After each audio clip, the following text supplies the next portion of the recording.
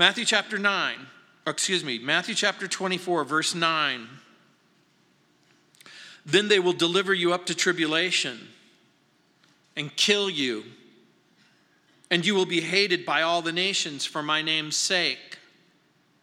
And then many will be offended, will betray one another, and will hate one another. Then many false prophets will rise up and deceive many. And because lawlessness will abound, the love of many will grow cold. But he who endures to the end shall be saved. And this gospel of the kingdom will be preached in all the world as a witness to all the nations. And then the end will come. In chapter 24, Jesus predicts the future destruction of the Jewish temple. Opposite the temple, in the place known as the Mount of Olives, the disciples of Jesus ask him privately, "When will these things be?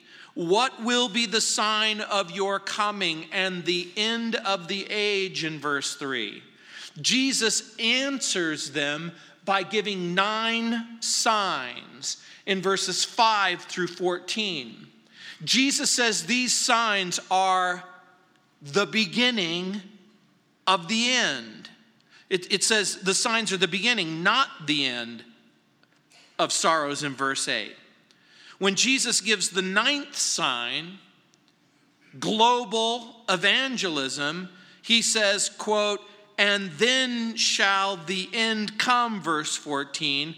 The Lord Jesus prefaces his comments with a strong warning to guard against deception in verse 5, that many will engage in a campaign of deception, deceiving not a few. Look what it says, many in verse 5.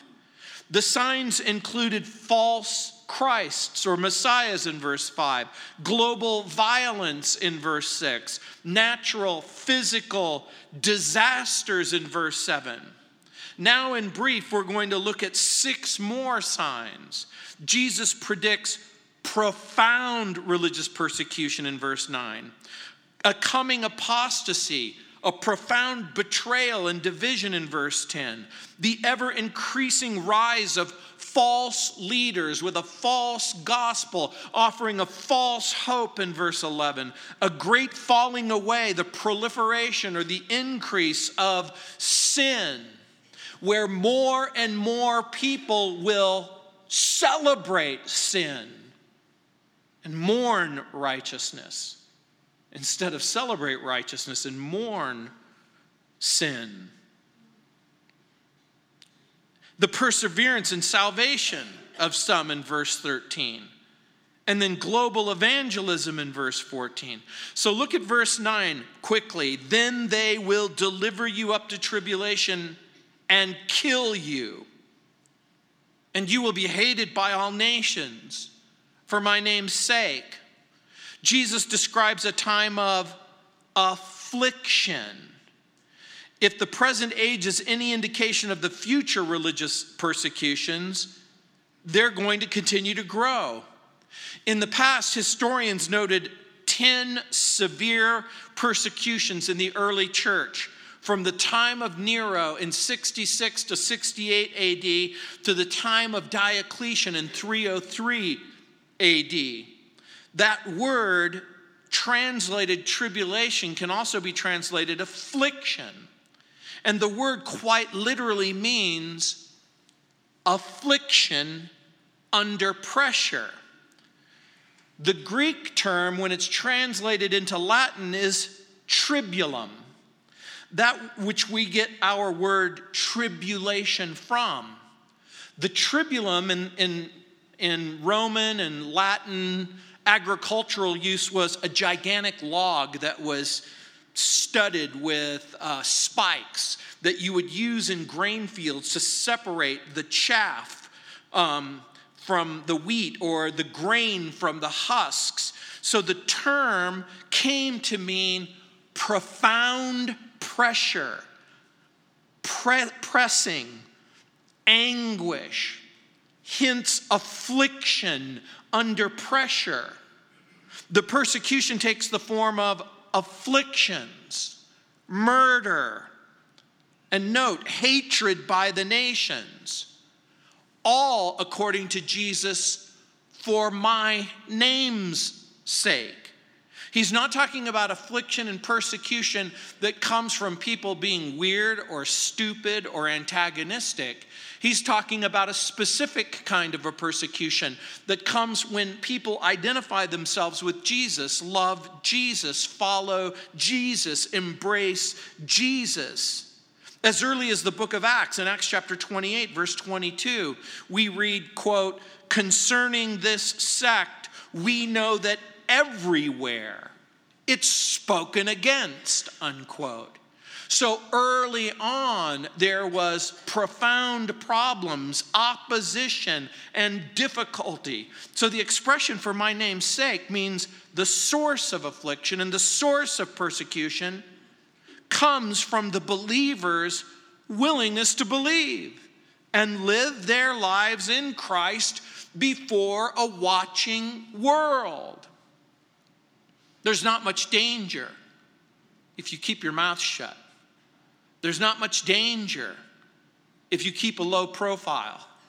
There's not so much danger if you go along to get along.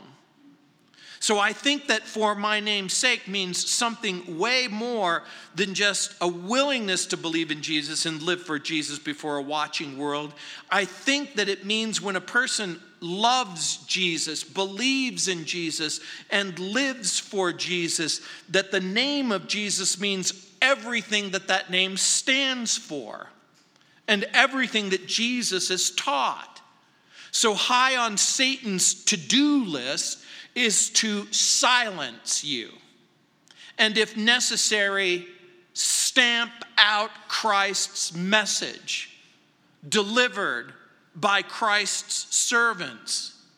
We live in a world where there's a growing resentment towards the believer who upholds God's standards of love and righteousness.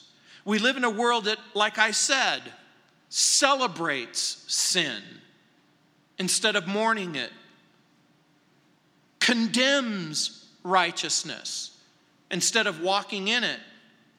The world can't stand the Lord Jesus' standards of righteousness and godliness and personal purity. We live in a world governed by fleshly lust, personal desire, and what some have called moral fluidity. But what happens when a believer decides to walk in the Spirit, dress modestly, exercise personal purity?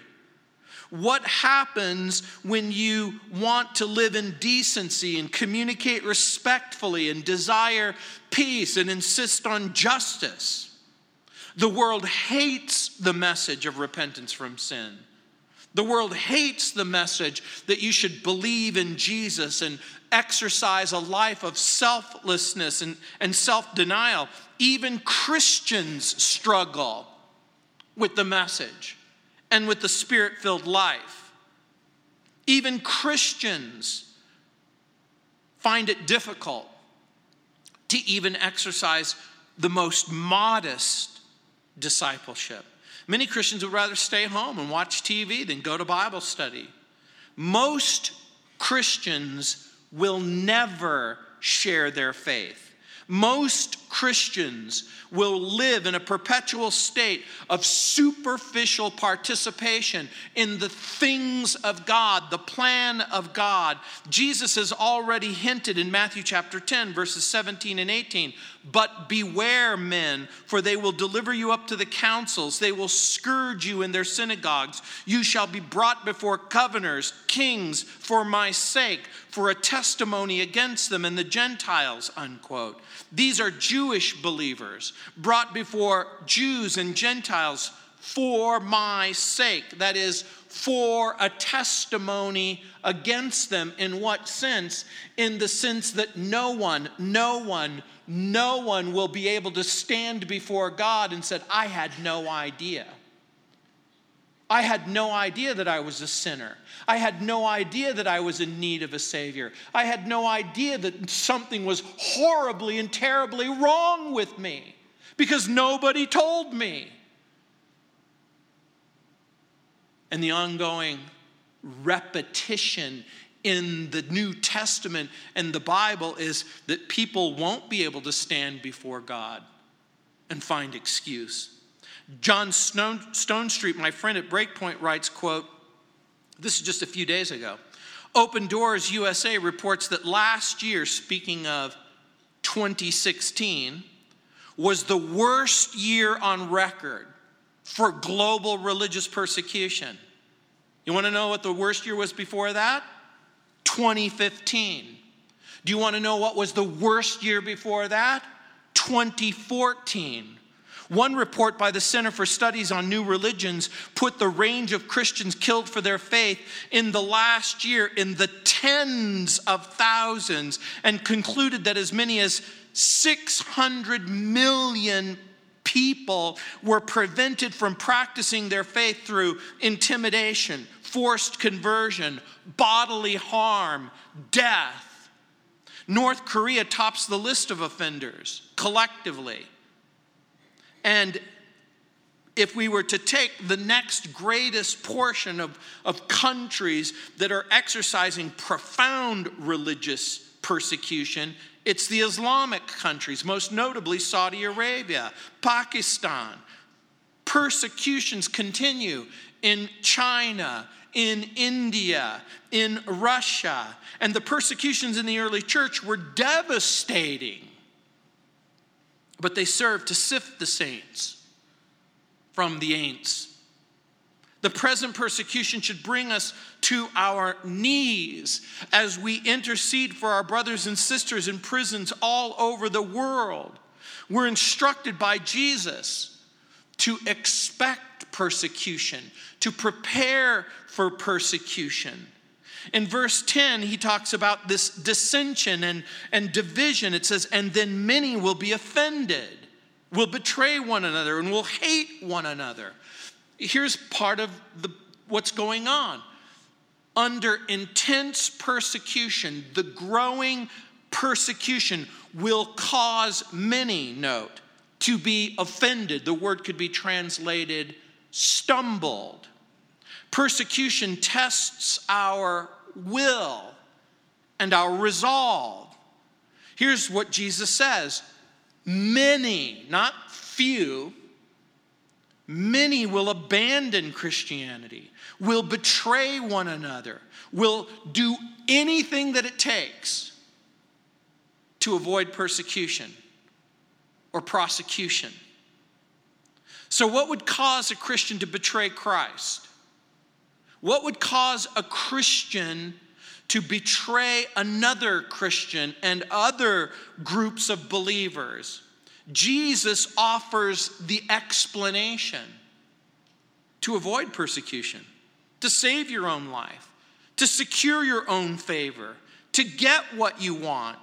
Clearly, there are lots of reasons why people find themselves in difficulty and will betray Jesus and betray other Christians. It could be something as mild as to escape embarrassment or to escape fear or to preserve selfish honor. It's going to take place before the day is out for some of you. Some of you are going to go to school on Monday morning. And the subject is going to come up and the opportunity for you to exercise and embrace Jesus or stand for Jesus or witness for Jesus. And some of us are going to ignore those opportunities. Jesus says, with the growing persecutions, with the growing numbers of people offended and betraying each other, is going to come an increase of deeper divisions as people begin to separate. Jesus says we can expect many to hate one another. The Roman historian Tacitus gives us a hint, even in the early church's condition, when they were going through their profound and severe persecutions. Tacitus wrote, quote, "First those were seized who confessed that they were Christians. And on their information, a vast multitude were convicted, unquote. In other words, Christians were rounded up. Not only were they forced into positions of difficulty, then they were forced to disclose who else were Christians. Paul predicts an increase, an intensification of divisions, schisms, that this is going to again grow in frequency and intensity. Paul writes in 2 Timothy chapter 3, verse 1, "Know this, that in the last days perilous times shall come. For men shall be lovers of their own selves, lovers of money, boasters, proud, blasphemers, disobedient to parents, unthankful, unholy, unloving, unforgiving, slanderers, without self-control." Another way of saying that is, I just couldn't help myself. I had to do it. He describes them as brutal, despisers of what is good. He uses the very strong term, traitors, haughty, lovers of pleasure rather than lovers of God. It seems like an absolute description of the popular culture. And then Jesus talks about false leaders in verse 11. "Then many false prophets will rise up and deceive many." Both the Old Testament and the New Testament are full of warnings about false prophets. You can look in 2 Kings 3:13, Isaiah 44:25, Jeremiah 23 verse 16. The list goes on and on and on. In short, a false prophet claims to speak for God. In the moment that the false prophet says, "I have a message and my message is from God," and they're trying to convince you that their message is from God. In the Old Testament as well as in the New Testament, the false prophet would say what people wanted to hear rather than God's message. Over and over again, the examples are given as Israel faces almost profound and immediate judgment for its persistent willingness to not honor and not obey God. And the prophets would come and they would beg them, basically, to turn from their sin, to repent, to trust the Lord, to embrace Him, to love Him, to serve Him. But then the false teachers would say, "There's no problem. There's no issue." The false teacher would proclaim a false message. But with the false message comes a false hope. Jesus warns us not to believe their false message or embrace the false hope. As a matter of fact, John, writing in 1 John chapter 4, verse 1 says, "Rather, we should test the spirits to see whether or not they're from God." We have to evaluate what is being said in light of what God has said and Christ has said and the Bible says. So what makes a false prophet a false prophet? The false prophet makes false claims, preaches a false gospel, promotes a false Christ, promotes a false hope. That is, in their twisted and perverted message, note what Jesus says, "And they will deceive," well, only a few. That's not what the text says. They'll deceive many. Last week we talked about that. No one's really going to fall for a Korean Messiah, right? When the Bible says he's got to be the son of David. I mean, the genealogy proves that whoever the Messiah is, he has to be offspring of Abraham, offspring of Judah, offspring of David. And then when the temple records destroy the genealogical records, certainly no one's going to stand up and say, "I'm the Messiah," and people will believe it, right? Wrong. No one's really going to fall for the false prophet's message when it clearly contradicts the revelation of God and the character of God and the word of God. Nobody's going to believe it, right? Wrong. People will attach themselves, listen carefully, to teachers rather than Christ. They'll attach themselves to something other than the Bible and the message of the Bible and the gospel. Or people want to embrace pleasure and avoid pain. And so the false teacher introduces at first little compromises and then plays hard and fast with the truth. False teachers teach what people want to hear rather than what the Bible actually says in a frantic search for pleasure and in order to find religious reasons to promote selfishness, religious reasons to promote greed, religious reasons to support that which is false. People will believe a lie. The false teachers are not only outside the church, they're within the church. And so the Bible teaches that their numbers are going to decrease. No. Their number is going to increase. Look at 2 Corinthians chapter 11, verse 13. 2 Thessalonians 2, 1. 1 Timothy 6, 3, where it says, they're not going away. You'll remember in John 14, Jesus said, I'm the way and the truth and the life. But the false teacher will say, what if there's another way? What if I can present to you an alternative truth? What if I can provide for you your best life ever? You can have everything that you want. You don't have to live a life of selflessness. You don't have to live a life of sacrifice. You don't have to live a life of submission and obedience to Jesus. False teachers will sometimes provide signs and wonders.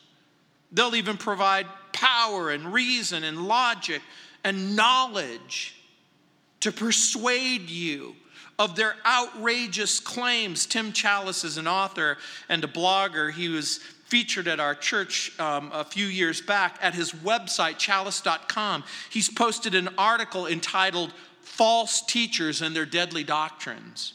In short, he reminds his readers that false doctrine confuses the truth and error, while sound doctrine distinguishes truth from error. False doctrine prevents godliness. Sound doctrine promotes godliness. False doctrine promotes sin. Sound doctrine prevents sin. False doctrine elevates godly leadership. Sound doctrine qualifies godly leadership. False doctrine permits false teachers.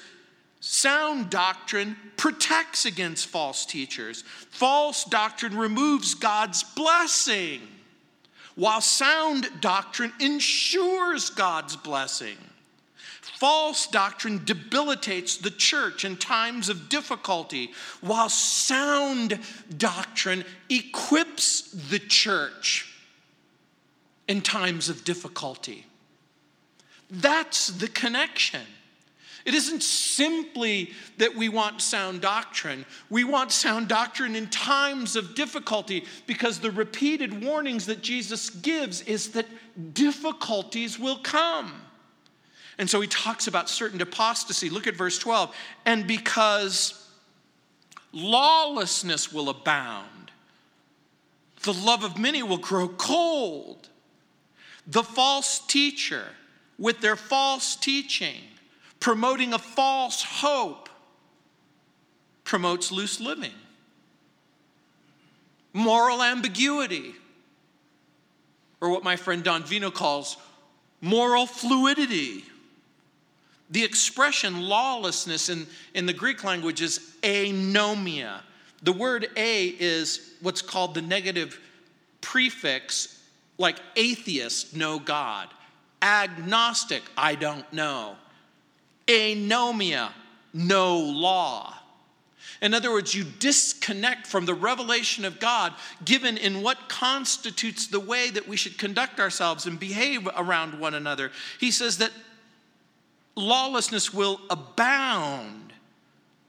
It means that individuals, whole cultures, will disconnect from God's revelation of how we should act and how we should behave. But think about this disconnection. It's in the first 2 chapters of the book of Genesis. The disconnect says, in the beginning, God created the heavens and the earth. There's no God.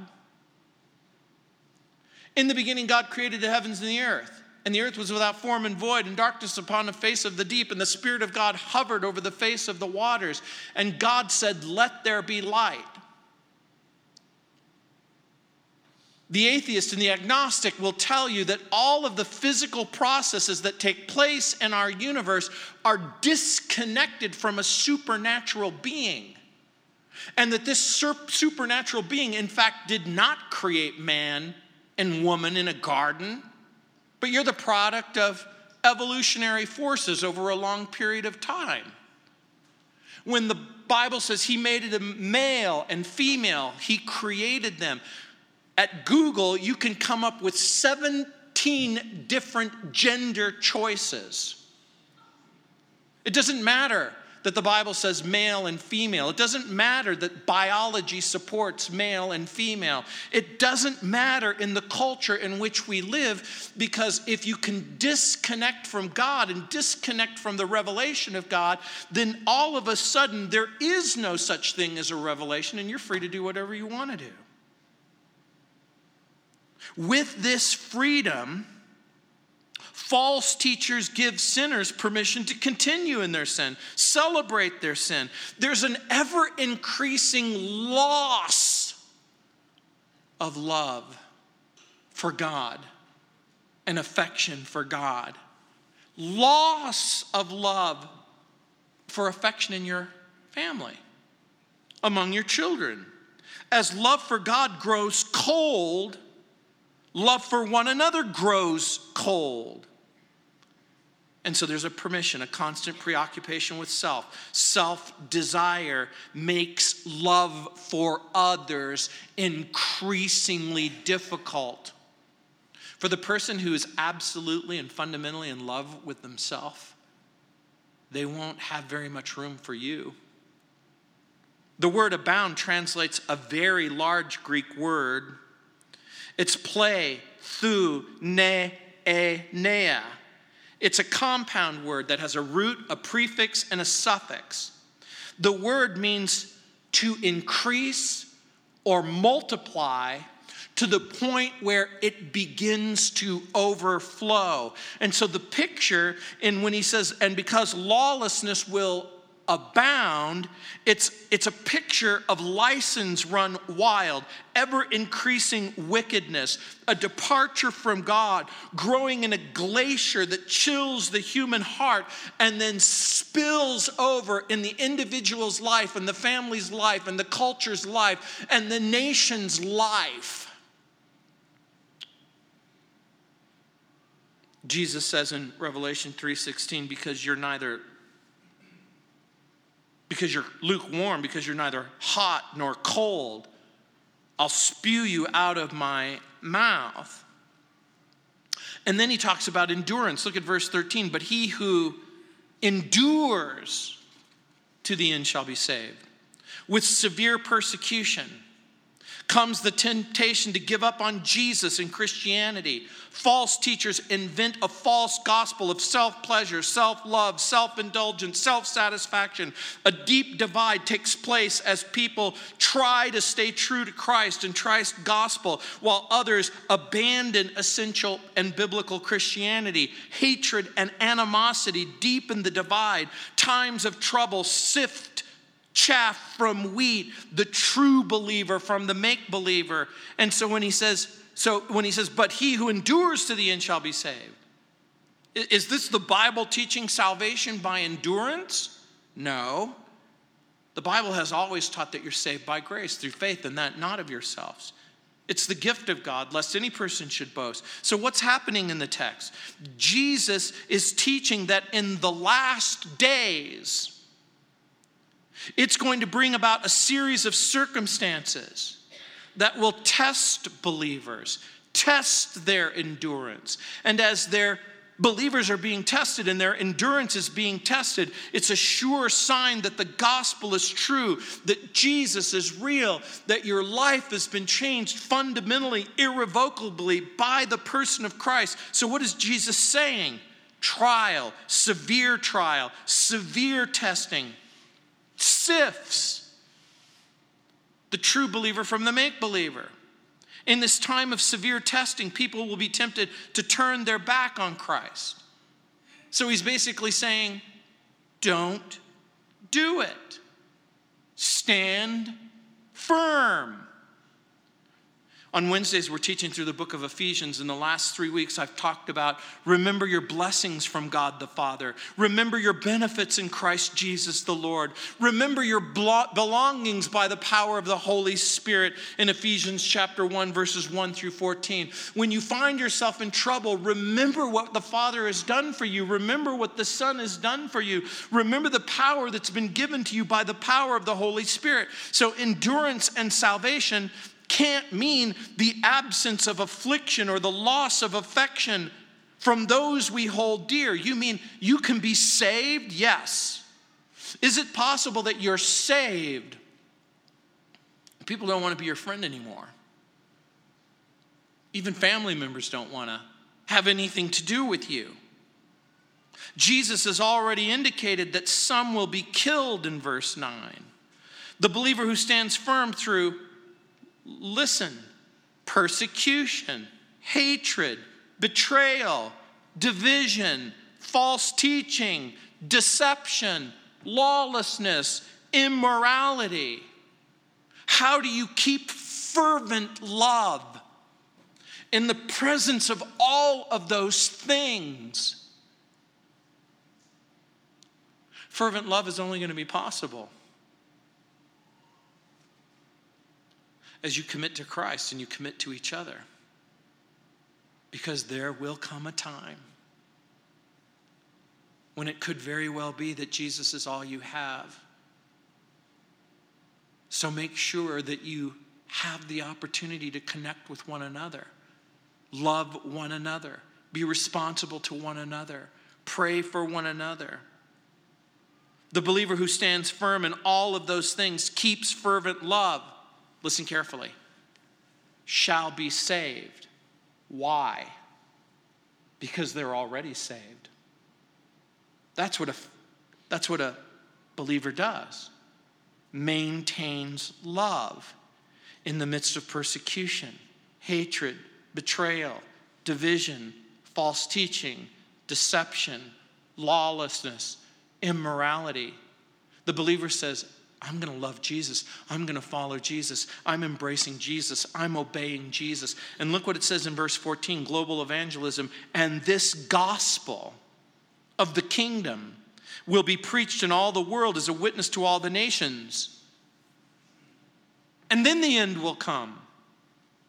Jesus predicts this gospel of the kingdom, this is Christ's kingdom, will be preached throughout the world as a witness testimony to the nations. The text doesn't say, and the whole world will believe. It doesn't say that. You could talk about Jesus to your family and your friends. They may not believe. You may talk about Jesus to your neighbors, but they may not believe. You may talk about Jesus in the culture and the society, and they may not believe. But Jesus says the gospel will be preached. Note what Jesus says. Then the end will come. These signs precede the end. After the resurrection of Jesus, he told his disciples in Luke 24:46 through 48, quote, thus it is written, and thus it was necessary for the Christ to suffer and to rise from the dead on the third day, and that repentance and the remission of sins should be preached in his name to all nations, beginning at Jerusalem. And you are witnesses of these things. The New Testament is a revelation that there was a Jesus who came back to life, and his disciples saw it. And they touched him and believed him. And they spoke the gospel in Judea, in Jerusalem, Judea, Samaria, and then the uttermost parts of the earth. In Matthew 28:18, it says, all authority has been given to me in heaven and on earth. Go therefore and make disciples of the nations, baptizing them in the name of the Father and of the Son and of the Holy Spirit, teaching them to observe all things that I've commanded you. And lo, I am with you always, even to the end of the age. Amen. Jesus reminds us that as we see the signs and experience the signs, and some of us live the signs, that Jesus is with us. The disciples were tasked with the job of evangelism to the nations. It remains our mission. Jesus doesn't talk about the end times simply for the sake of satisfying the disciples' curiosity in verse 3. Tell us when this is going to be, and what will the signs be? For the person who's totally interested in end-time theology and eschatology and who want to know all about it, good for you. But if all you want to do is know, and it doesn't change your life, and it doesn't change your heart, and it doesn't prepare your heart, if all it does is satisfy your curiosity, then something is missing. If you want to know about it because you just want to know about it, or you want to know whether or not premillennial, pre-tribulational eschatology, which I embrace as true, good for you. But clearly the task of evangelism looms large and seems to have been largely ignored in the end times debate. Once again, in our own time, we pray God will awaken in our hearts a sense of the urgency of spreading the gospel of salvation to everyone. The gospel is banned in North Korea. I have a friend who left China, was snuck across the North Korean border. They couldn't take Bibles across. If they find you with a Bible, they will just simply shoot you in the head. People who try to get onto the Temple Mount right at this very moment, Bibles are banned from the Temple Mount. But I guess I shouldn't even say this, but I'm going to say it. For some reason, the Arab authorities don't realize that with the miracle of modern technology, you can put your Bible on your phone. Phones aren't banned. So people who have the Bible on their phone go back up to the Temple Mount, and there they are on the Temple Mount reading their Bible. In North Korea, in Saudi Arabia, are cell phones banned? The answer is no. Can you put your Bible on your cell phone?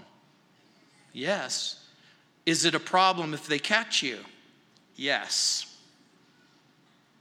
But do you know what Jesus is saying? The gospel is unstoppable. The gospel will be preached. Wait a minute. It's banned in North Korea. It's banned in Pakistan and parts of eastern India and in many homes. Now think about it. There are homes in your neighborhood where people don't have a Bible in their home. And they don't want a Bible in their home. Our schools are desperately trying to get rid of the Bible. In severe trial and affliction, punishing persecutions. People are going to falsify it, dilute it, deny it. In spite of apostasy, the gospel is going to be preached. False teachers, the gospel continues to be preached. Growing lawlessness, increasing lovelessness, people who deny it, the gospel is going to be preached. In spite of apostasy, in spite of false teachers, in spite of lawlessness and lovelessness, the word of grace, the gospel of God, the testimony of the Holy Spirit, it's going to be preached. People want to ignore it, deny it, and hate it. But there are going to be people who are going to still say, did you know that God loves you, that Jesus loves you? Do you know that a real Jesus lived a real life, that he died on a real cross, and then he came back to life? In Romans chapter 10, verse 18, we understand it says, but I say, have you not heard? Yes, verily, their sound went to all the earth, their words to the end of the world. It says that the gospel which came to you, as in all the world, Colossians 1:16, the gospel which you have heard and which was preached to under every creature under heaven, Colossians chapter 1, verse 23. The preaching of the gospel serves as a witness to the nation. And that must mean at least two things.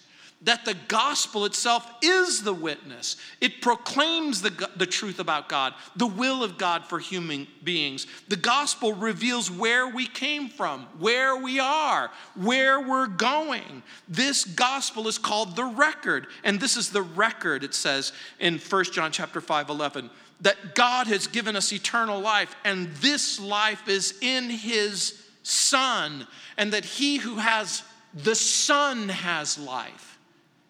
It doesn't say he who has religion has life. He who has Protestantism or Roman Catholicism or the proper eschatology. The person who has life is the person who has Jesus. And the end has to refer to the end of Jerusalem and the end of the world. The scripture says that the gospel has to be preached to the world before the fall of Jerusalem. And you know what? Jerusalem has already fallen in 70 AD, and I'm going to suggest to you that there's a future fall that's going to take place. Many are called, but few are chosen. The gospel heard doesn't convert, but the gospel believed is what changes the heart. Just quickly, before we close, there are 7.3 billion people in the world, according to the Joshua Project. 2.3 billion are Christian. 748 million are so-called evangelical Christians. That, according to the Joshua Project. 1.7 billion are Muslim. 1.1 billion are Hindu. 979 million are non-religious. 488 million are Buddhist. 671 million are of ethnic religions, including Chinese religion. 103 million others are a vast product of paganism, animism, or other unknown groups. Of the 7.3 billion people in the world, 3 billion live among unreached people groups of the world. 1.6 billion are completely unevangelized. According to the Joshua Project, there are 6,510 languages in the world. People groups are what Bible scholars believe refer to in many mission-oriented verses of groups of people. Go to the nations, Matthew 28:19. Matthew 24:14, which we're going to talk about next week. Revelation 7:9. According to one database, there are 16,562 people 16,562 people groups in the world. Of these people groups, 9,715 have been reached with the gospel message, meaning that 6,847 people groups remain unreached with the gospel. To be unreached means that less than 2% of evangelical Christians, that the sizable proportion thought to be needed to reach their own people. That's according to the Joshua Project. 86% of all unreached people group lie in what the Bible, what mission people and evangelists call the 1040 window. The 1040 window is 10 and 40 degrees north from the west coast of Africa to the east coast of Asia. In AD 100, there were 360 people for every believer. Now there are 7.3 people for every believer. We've made progress. In AD 100, there were 12 unreached people groups for every congregation of believers. Now there's one unreached people group for every 1,000 congregations. 90% of foreign missions work is among people who have already been reached. 10% of work are among unreached people groups. Despite Christ's command to evangelize, 67% of all humans from AD 30 to the present time have never, ever heard the name of Jesus. 91% of all Christian outreach evangelism doesn't target non-Christians, it targets Christians. In the last 40 years, over 1 billion people have died who have never heard of Jesus, and around 30 million people this year will perish without hearing about salvation. 70,000 people die every year without Jesus. Not necessarily without hearing, but without Jesus. So why would Jesus talk about this? What must we do? How can we reflect on his words? How can we say to ourselves, this is all fascinating and all interesting, and then refuse to actually begin to think about the ramifications of what we're talking about? How is it that we can ignore his warning? The last days are going to be marked by increasing apostasy, verses 4 and 5 and 11. Rise of false Christ, verse 5. False prophets leading people astray, verse 11. Increasing periods of anarchy, verses 6 and 8. Hot, cold wars. Afflictions, verses 9 and 10. Apathy, verses 12 and 13. But then there are saints. There are saints who hold on, who believe with all their heart and live their life as if this is true. That God has reserved a remnant in each generation to preach the gospel, to reach the lost, because our King is coming. And so you will stand firm and stand fast. And if you stand firm and stand fast, then you will last. So much more. I got to stop. Let's pray. Heavenly Father, awaken in our hearts a keen desire to exercise discernment, to hear the warning and believe the warning, to prepare for affliction, disappointment, persecution, but all the while remembering that we are a part of a group of people who have experienced profound difficulty and have chosen to stand firm. Lord, we know that it's going to take way more than just simply the choice to stand firm. That, Lord, we're going to need all of the resources necessary in order to do all that you've asked us to do, in order to remain faithful, to exercise and demonstrate love, and then share Christ. It's going to take courage and a willingness, not so much to know everything about everything, but at least to know the most important thing, that there's a real God with a clear revelation, that this gospel is true, that there are people who need the Savior. No wonder Paul said, how can they hear unless someone is sent? And so, Lord, we pray, like Isaiah of long ago, perhaps we would entertain the notion that perhaps you might send me.